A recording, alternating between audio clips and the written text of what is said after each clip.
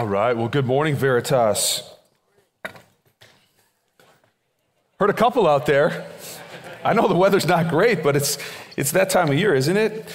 No, I'm really delighted to take you through the Word today. We're going to continue this truly mini sermon series on mastering the restart, as Mark talked about to start the service. And it's really a perfect time to do it. The turn of the calendar year is really a unique time of year. It kind of signals a good time to make a turn in our own lives, right? If there's changes we need or want to make, what better time to do it than now? Optimism is sort of brimming this time of year, and we need it, right? We're imperfect, we're sinful human beings. We're prone to things like apathy or complacency, right? Ryan talked about that last week. Laziness even. Jeff talked about that in our series on Hebrews that we've been going through. And so, like Mark said, we need to master the restart, these habits that go along with following Jesus Christ. Last week, Ryan focused on this habit of remembering. His big idea, experts at forgetting need constant reminders.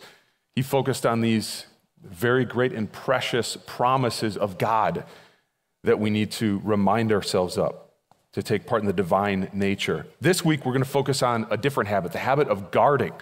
So the big idea today, if you're taking notes, is this: an unguarded mind leads to a dying heart. An unguarded mind leads to a dying heart. We're calling this mini-series Growing in Grace. This theme is all over 2 Peter. If he's got one message to the audience he's writing to, it's just never stop growing. Never stop growing in your walk with Jesus. And it's really important to notice how closely what goes on in our minds is related to the growth and transformation in our hearts. This theme is all over Scripture. Probably one of the more famous verses is Romans 12:2, where Paul says, "Be transformed by the renewing of your mind." Be transformed in your heart, in other words, by the renewing of your mind. Peter jumps all over this. In 1 Peter 1:13, he says, "With your minds ready for action, be sober-minded."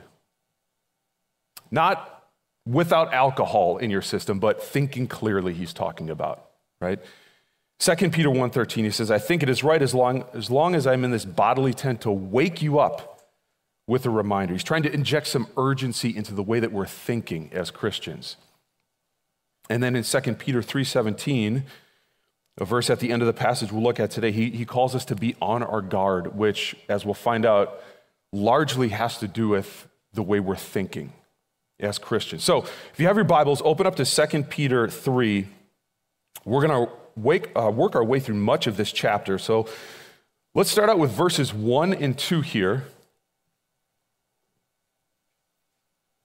Remembering that we're working on this habit of guarding our minds. So this is what Peter says. He says, "Dear friends, this is now the second letter I've written to you. In both letters, I want to stir up your sincere understanding by way of reminder, so that you can recall the words previously spoken by the holy prophets and the command of our Lord and Savior given through your apostles."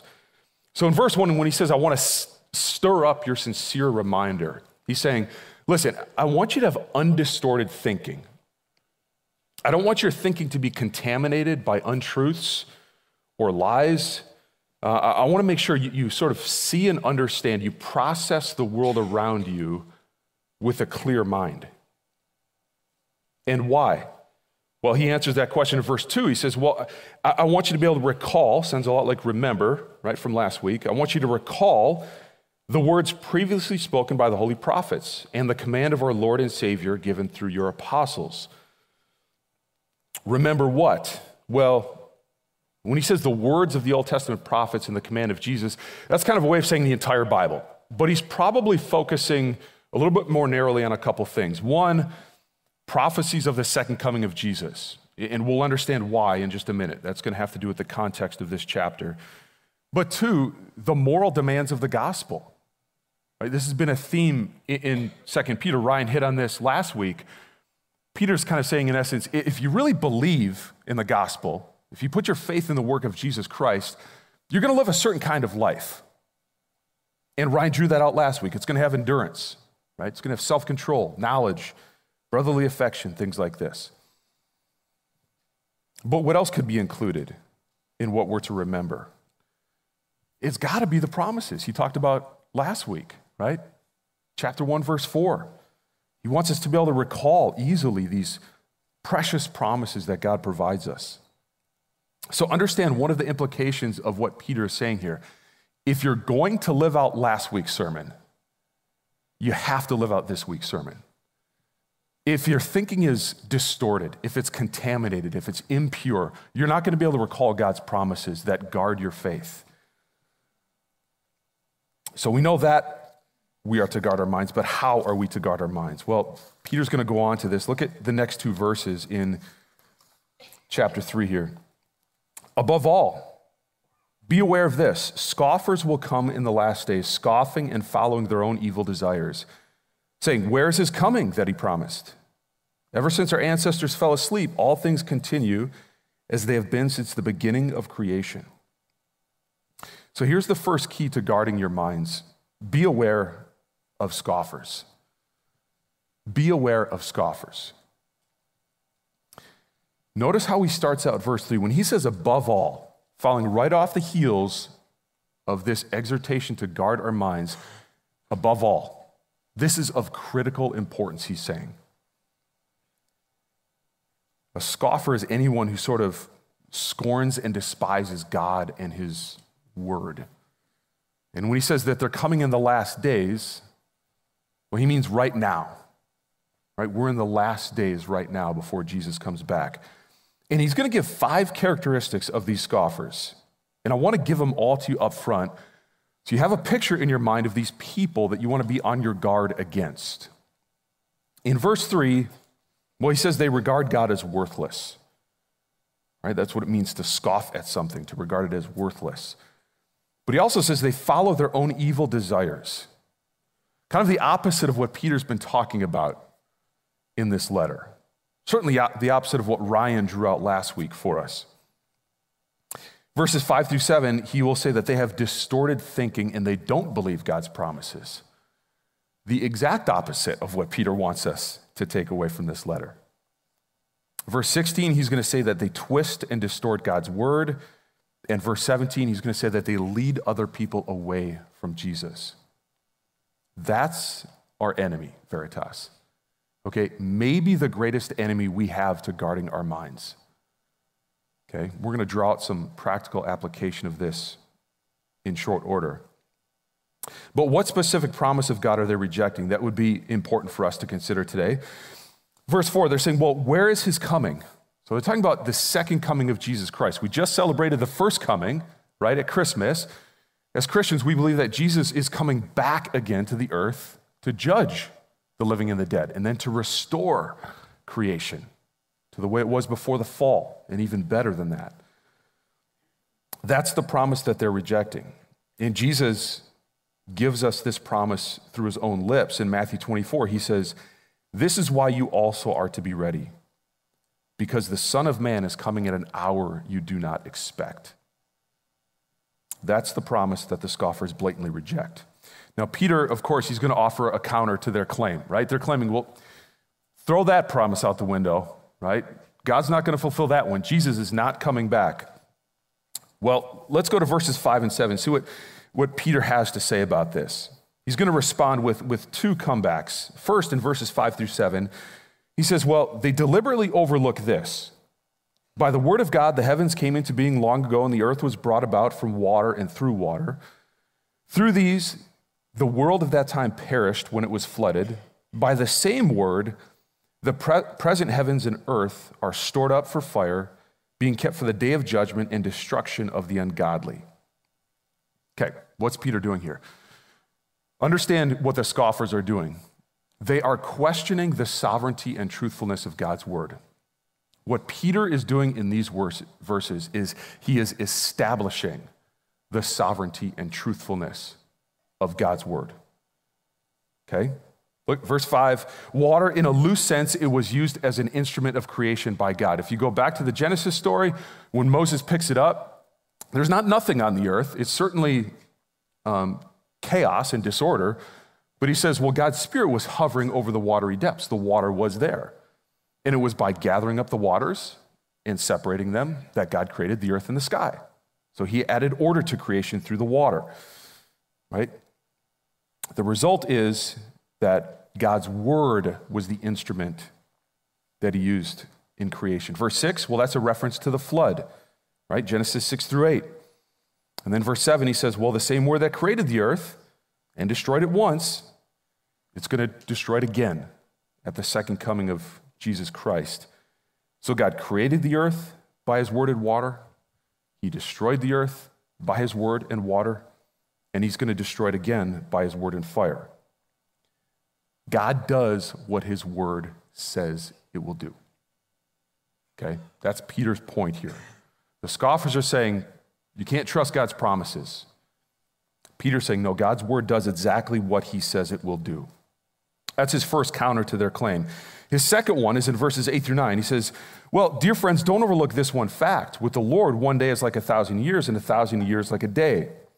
The Lord does not delay his promise, as some understand delay, but is patient with you, not wanting any to perish, but all to come to repentance. So the objection is out there. Okay, so you say that God's word is faithful. You say that we can believe in his promises, but man, it's taking an awful long time for him to fulfill some of these promises. And Peter is saying, well, listen, God doesn't exist in the same limits of time that we exist. Okay, so you can't really look at time through the same lens as God looks at time. Right? That's kind of what he's saying to these scoffers, right? He's got a very different perspective on time. And so what some, i.e. the scoffers, consider delay, well, it's actually a display of God's mercy and patience, right? He's not trying to frustrate you with this delay. It's to give time for people to repent and come to him. And there's a little bit of irony in this, right? Because the scoffers use God's patience against him when it actually should lead them to him in repentance. So here's your second key to guarding your mind. Take all of what Peter's saying in verses 5 through 9. Your clearest picture of reality, Veritas, is God's word. Your clearest picture of reality is God's word. These scoffers are seeing the world through a completely different lens. And as a result, their thinking is distorted. But in order for your thinking to be undistorted, you have to be able to see reality. And you most clearly see reality through the lens of God's word. More specifically, you most clearly see reality through the lens of the death and resurrection of Jesus Christ. And much of the world, including these scoffers, they don't take their bearings from the cross. Right? That's the hinge point of human history. Everything else depends on the cross. And they're neglecting that. And as a result, their thinking is distorted. So to guard our mind, we said we need to beware of scoffers, and God's word tells us what reality truly is. Let's start working towards some application. But we need to know one thing about these scoffers and about the world around you before we get to that. And here it is. You need to know that you're always being indoctrinated. Okay? Your value system, your belief system is always being informed and formed, no matter what context you're in. Everyone has absorbed some beliefs, right? Some values, some way of seeing the world around them. It's happening all the time. It's happening in homes, it's happening in schools, in workplaces, in neighborhoods. It's happening all the time. Your mind and your heart are constantly being formed. Now, understand the implication of that. If that's true, and the Bible would say that it's true, there are rival concepts of reality that you're constantly fighting against. Okay? Let me give you some examples of this. Let's talk about the doctrine of God. What do we believe about God as Christians? Well, the world might say something like this. God doesn't exist. Even if he did, he would be a cruelless, powerless, joy-sapping being. God's word would say, God is the sovereign, all-good creator of the universe, and he does not want any to perish. See the difference? It's a big difference. How about the doctrine of humanity? Human beings are just one more notch in the evolutionary chain. You're free to create whatever limited value and purpose you might have, and gender is just a contrived idea by human beings. God's word would say, well, every human being is created in the image of God, either male or female. Both your imaging of God and your maleness or femaleness speak distinctly to your purpose and value. Talk about the doctrine of Christ. Well, if Jesus even existed, he was no more than a weak and foolish human being. It's what the world would say, something like that. God's word would say Jesus Christ is both fully God and fully man. He was crucified, died, buried. On the third day, he rose again from the dead. He ascended into heaven, and he is seated at the right hand of God the Father. How about the doctrine of salvation? The world might say something like this: if the majority somewhat arbitrarily decide that your faults are too great, you're canceled. You're unredeemable. God's word would say, if you repent and believe in the redeeming work of Jesus Christ, God will forgive your iniquity and remember your sin no more. Last one, because it applies to 2 Peter here. How about the doctrine of the future? We're accountable to no one. When we die, we die. Therefore, we might as well just squeeze as much self-pleasure out of this life as possible. God's word would probably say something like this: Jesus will come back to judge the living and the dead, and every single human being will have to give account to him. Veritas, we are always being indoctrinated. So the question is not, are my heart and mind being formed in whatever context you're in? The question is, are my heart and mind being formed by the world and by culture, or by God's word in the church?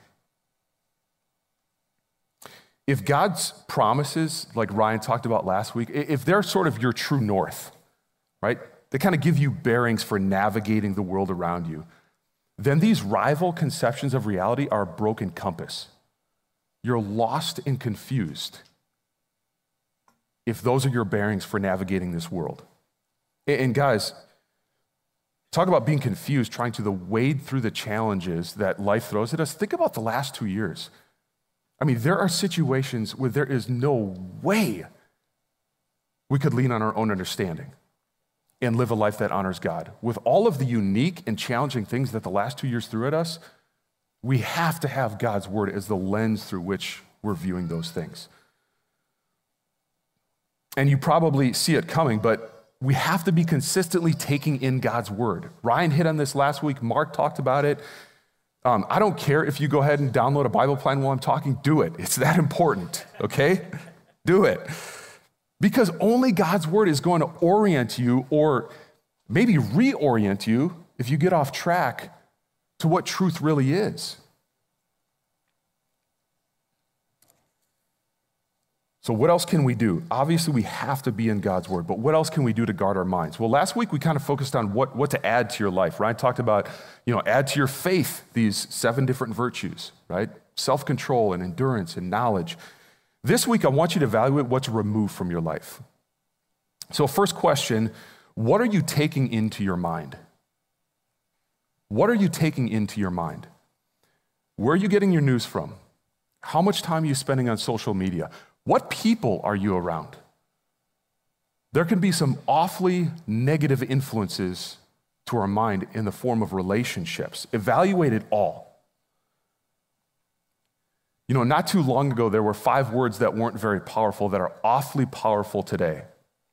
Those words: filter, block, delete, unsubscribe, and unfollow. And I'm not joking, guys. Those are really powerful words in guarding your mind today. A couple weeks ago, a friend of mine recommended a podcast to me. He said, this doctor has some unique views about the pandemic. You really need to listen to this podcast. And I just thought in my mind, you know what? There's a good chance one of 2 things is going to happen if I listen to it. Either I'm going to agree with this doctor and I'm going to develop so much bitterness and anger in my heart toward the other side, or I'm going to disagree with the doctor and I'm going to have so much bitterness and anger toward the doctor. So I said, you know what? I got to pass. I just got to pass. And there's some people that could listen to that and be fine. But I thought, man, for the sake of my mind, I just got to not listen to it. So you got to evaluate what to remove from your life, because remember, you're constantly being discipled. You're constantly being discipled. Okay, so what are you taking into your mind? It follows, we have to evaluate number 2, what are you putting out of your mind? Because the saying is true a lot of times. If garbage comes in, garbage is going to come out. Is what comes out of your mouth primarily truth, or is it primarily opinions and controversies and conspiracy theories, critically harsh words? If we're taking in junk to our minds, odds are at least some of that junk is going to come back out. And it doesn't just negatively affect the people we're talking to. It pollutes our own minds as we speak that stuff.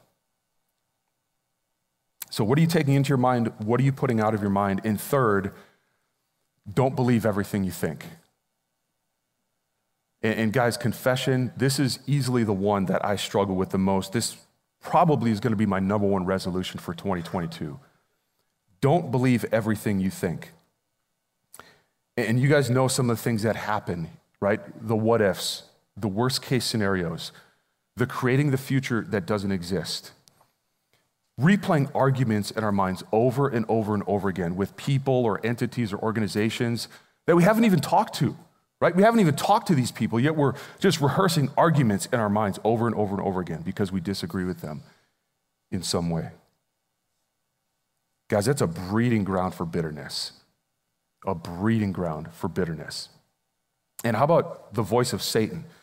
Sometimes whispering, right? Sometimes screaming, lies, pronouncing condemnation on us, getting us to question or doubt God's promises. Don't believe everything you think. God's word tells us in 2 Corinthians to take every thought captive to obey Christ. Every thought that comes into your mind, take it captive and make it obedient to Christ. And there's really just 2 simple things you can do to do that. One, just conversational prayer, guys. When those thoughts, those worst case scenarios, there's what ifs, those doubts of God's goodness, whatever it might be, a lie from Satan, just start conversational prayer with God. Just be honest with him. Tell him exactly what you're thinking. Tell him that you hate thinking those things, right? None of us love dwelling on things that makes us fearful or anxious. And then ask him to be the Lord of your mind, to be the master of your mind. And as Paul says in Philippians 4, you need to then reorient the focus of your thoughts. In Philippians 4, Paul says, hey, if you're anxious, if you're fearful, if you've got distorted thinking, here's what I want you to do. Set your mind on what is true. Just reorient your mind. Take it off of that thing and put it on something that is true. You guys, for me, I told you I struggle with this. So I have a trigger, and it's Psalm 23. I've told Mark and Jeff this and a lot of guys in this room. As soon as I have one of those thoughts in my mind that I know shouldn't be there, I just recite Psalm 23. Force me to memorize Psalm 23, and it puts me in God's word. And it's a great way to just refocus your mind. What are you taking into your mind? What are you putting out? Don't believe everything you think. Let's look at one more key to guarding our minds. I'm going to go back to verse 9, and we're going to read through 13. The Lord does not delay his promise, as some understand delay, but is patient with you, not wanting any to perish, but all to come to repentance. But the day of the Lord will come like a thief, and on that day the heavens will pass away with a loud noise, the elements will burn and be dissolved, and the earth and the works on it will be disclosed. Since all these things are to be dissolved in this way, it is clear what sort of people you should be in holy conduct and godliness, as you wait for the day of God and hasten its coming. Because of that day, the heavens will be dissolved with fire, and the elements will melt with heat. But based on his promise, we wait for new heavens and a new earth where righteousness dwells. So he says, the day of the Lord is coming like a thief. He's talking about that second coming of Jesus Christ, when Jesus will come back to judge all of humanity, a day that, let's be clear, Christians, we anticipate with hope, okay? These scoffers see it as a threat, and they should. But as Christians, we see this as a day of hope. Peter says in verse 10, well, it's a threat to the unrepentant because their evil works are going to be exposed. They think they're getting away with some stuff that God doesn't see, but those evil works are going to be exposed. And then in verse 13, he says, well, this is a place where righteousness absolutely dwells. Only God's will is done here. And that's why it's a source of hope for God's children. Now, what Peter's describing here, it's not complete annihilation. He's saying, well, there's some things, the elements, that's the sun, the moon, and the stars, they're going to be completely destroyed. But the picture here is actually going back to kind of a pre-creation status where there's disorder, right? In preparation for the renewal of all of creation. The new heavens and the new earth will come down. If you want a more in-depth picture of that, go to Revelation 21 and 22. It's absolutely beautiful. But what is Peter saying here as it applies to guarding our minds? Here's the third way that you guard your mind. Don't bury your mind in the present. Set it on the future. Okay? Don't bury your mind in the present. Set it on the future. I mean, look at what he's saying in this passage. He's saying, let your future determine the way you live in the present. Scoffers, well, Jesus isn't coming back, so to them, you might as well just indulge your sinful desires now. Not so with Christians. In verse 11, he says, well, we believe Jesus actually is coming back, so how should we live right now?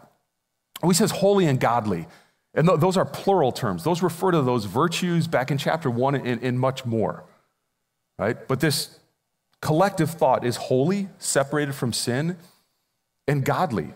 We are to imitate God. The new heavens and new earth are going to be a place where righteousness dwells, we said.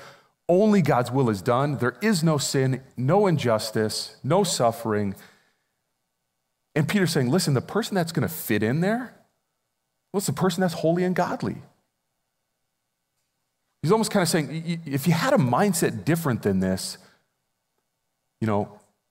living in the present in a way that best fits with the future, that would be kind of like, that an organization is going to go bankrupt, but you invest in it anyway, right? If you say, I'm just going to live the way I want right now,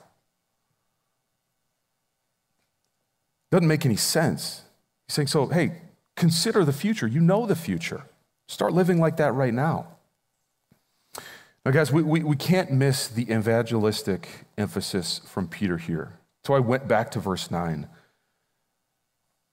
When he says, well, the Lord's not delaying, it's just patience. He's displaying patience so that people will come to him and be saved. He revisits that point in verse 15 where he says, we'll consider the patience of our Lord as salvation. The gospel is a message about the future much more than it is a message about the present, guys.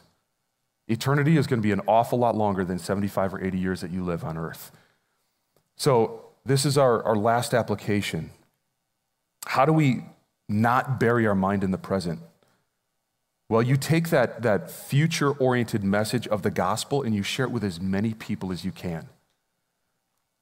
We talked about lists last week, right? Ryan said he's making a list of promises that he comes across in God's word. Make a list of people this week. People that are not saved, that you want to be saved, and share the gospel with them in 2022. My wife and I recently moved, and about a month before we moved, our hot water heater went out. And I'm thinking why couldn't this happen 4 weeks from now? The sinful part of me, why can't the next tenants just have to deal with this? Well, they have a brand new hot water heater. But $1,100 later, I had an experience with Doug the plumber. Had Doug come over, put in a new hot water heater. And our hot water heater was right off the garage. So I'm working out. He's putting in the hot water heater. We get to talking. And Doug says, he asked me what I do. So I said, I'm a pastor. He says, wow. He says, man, it must be hard to keep your faith lately, especially these last 2 years. It must be hard to keep your faith. I said, well, Doug, I said, the thing about following Jesus is your best days are always ahead of you. So not only is there a reason for faith, but there's a reason for hope, and you can kind of see his wheels turning, maybe feeling a little awkward. So he goes back into the closet, works on the hot water heater. I said, well, yeah, Doug. I said, we believe that Jesus is coming back. We're going to celebrate Christmas in about a month here, I said, and that's when Jesus came to the earth as a baby, but we believe he's coming back. And when he comes back, man, he's going to make everything right. He's going to right every wrong in this world. There aren't going to be any pandemics. There's going to be no suffering, no sin, no injustice in this world. So he's feeling a little bit more awkward, so he goes back into his closet, starts working on the hot water heater again. He comes back out. You can tell the wheels are turning because he comes back out. He says, you know what? He says, all my life, I've been able to fix everything that's broken. But these last 2 years, there's been a lot of things that I can't fix. And I'm thinking, when am I going to see Doug again, right? When am I going to see Doug the plumber again? And so I said, well, Doug, that's actually a really good thing, because what I call that is sin, right? We all do things wrong. We all make mistakes. I'm sure you've made some mistakes in your life. You're like, oh, yeah, nods his head. I've made some mistakes. I've done some things wrong. I said, well, you can't fix that. Only Jesus Christ can fix that. And that's a really good thing. And Doug, that's what I believe. I just believe that we just have to admit our mistakes. Just admit that we can't fix what's most fundamentally wrong about us. And you just say that, and you just confess that to Jesus, and you just trust him to do that work, and he will fix it. And I don't know if I'll ever see Doug again, but I'm glad we had that encounter. And Veritas, I want us to be a family who unashamedly shares the hope of the gospel in 2022 with every single person in our lives that is not a believer. Unashamedly share the gospel. That's how we can put our minds in the future. I want to finish up this chapter. We're not going to go in depth into the last 5 verses, but Peter kind of gives a summary of the whole book, and I think it's beautiful the way he ends it. So I want to walk you through this. So he says, therefore, dear friends, while you wait for these things, that's the new heavens and the new earth we're waiting for, he says, make every effort to be found without spot or blemish in his sight, at peace. So the make every effort points back to Ryan's message from last week, right? Make every effort to add to your faith these virtues. And he says, be without spot or blemish in his sight. That's a reference to Old Testament animal sacrifices. Offer an animal as a sacrifice to God, and they're to be without spot or blemish. Jesus was the sacrificial lamb that was without spot or blemish. So what Peter is saying here is, offer your life as a sacrifice to God, right? Offer your life as a sacrifice to God. Then verse 15, he goes on, he says, well, also regard the patience of our Lord as salvation. That reference back to verse 9. God is showing patience because he wants people to come to him and repent and be saved. Just as our dear brother Paul has written to you according to the wisdom given to him. He speaks about these things in all his letters. There are some matters that are hard to understand. Now he's going to talk about the scoffers here. He's going to say the untaught and unstable, they twist them to their own destruction, as they also do with the rest of the scriptures. Therefore, dear friends, since you know this in advance, be on your guard. That's a reference to chapter 3, verses 1 through 3. Okay, be on your guard against distorted thinking. Be on your guard against being discipled by these scoffers. So why? So you're not led away by the air of lawless people and fall from your own stable position. But grow in the grace and knowledge of our Lord and Savior Jesus Christ. We said that this message is a threat, it's a danger to the scoffers. And Peter here, in one half of a verse, in the first half of verse 18, he's saying, listen, safety is found in moving toward Jesus. Come to him time and time and time again. Don't just try to hold your ground, right? There's a culture that's fighting back. Keep moving toward Jesus. Keep moving toward Jesus. Your salvation and your ability to persevere in the faith, your ability to add to your faith goodness, knowledge, self-control, endurance, godliness, brotherly affection, and love, your ability to guard your mind, it's ultimately the work of Jesus Christ. And the one who does the work is the one who gets the glory. And that's why he finishes, to him be the glory, both now and to the day of eternity. Let's pray. Heavenly Father, God, we thank you for the gift of grace that is your word. We would be lost and confused and foolish and weak without you and your word. But with it, we're able to come to you and we're able to see truth.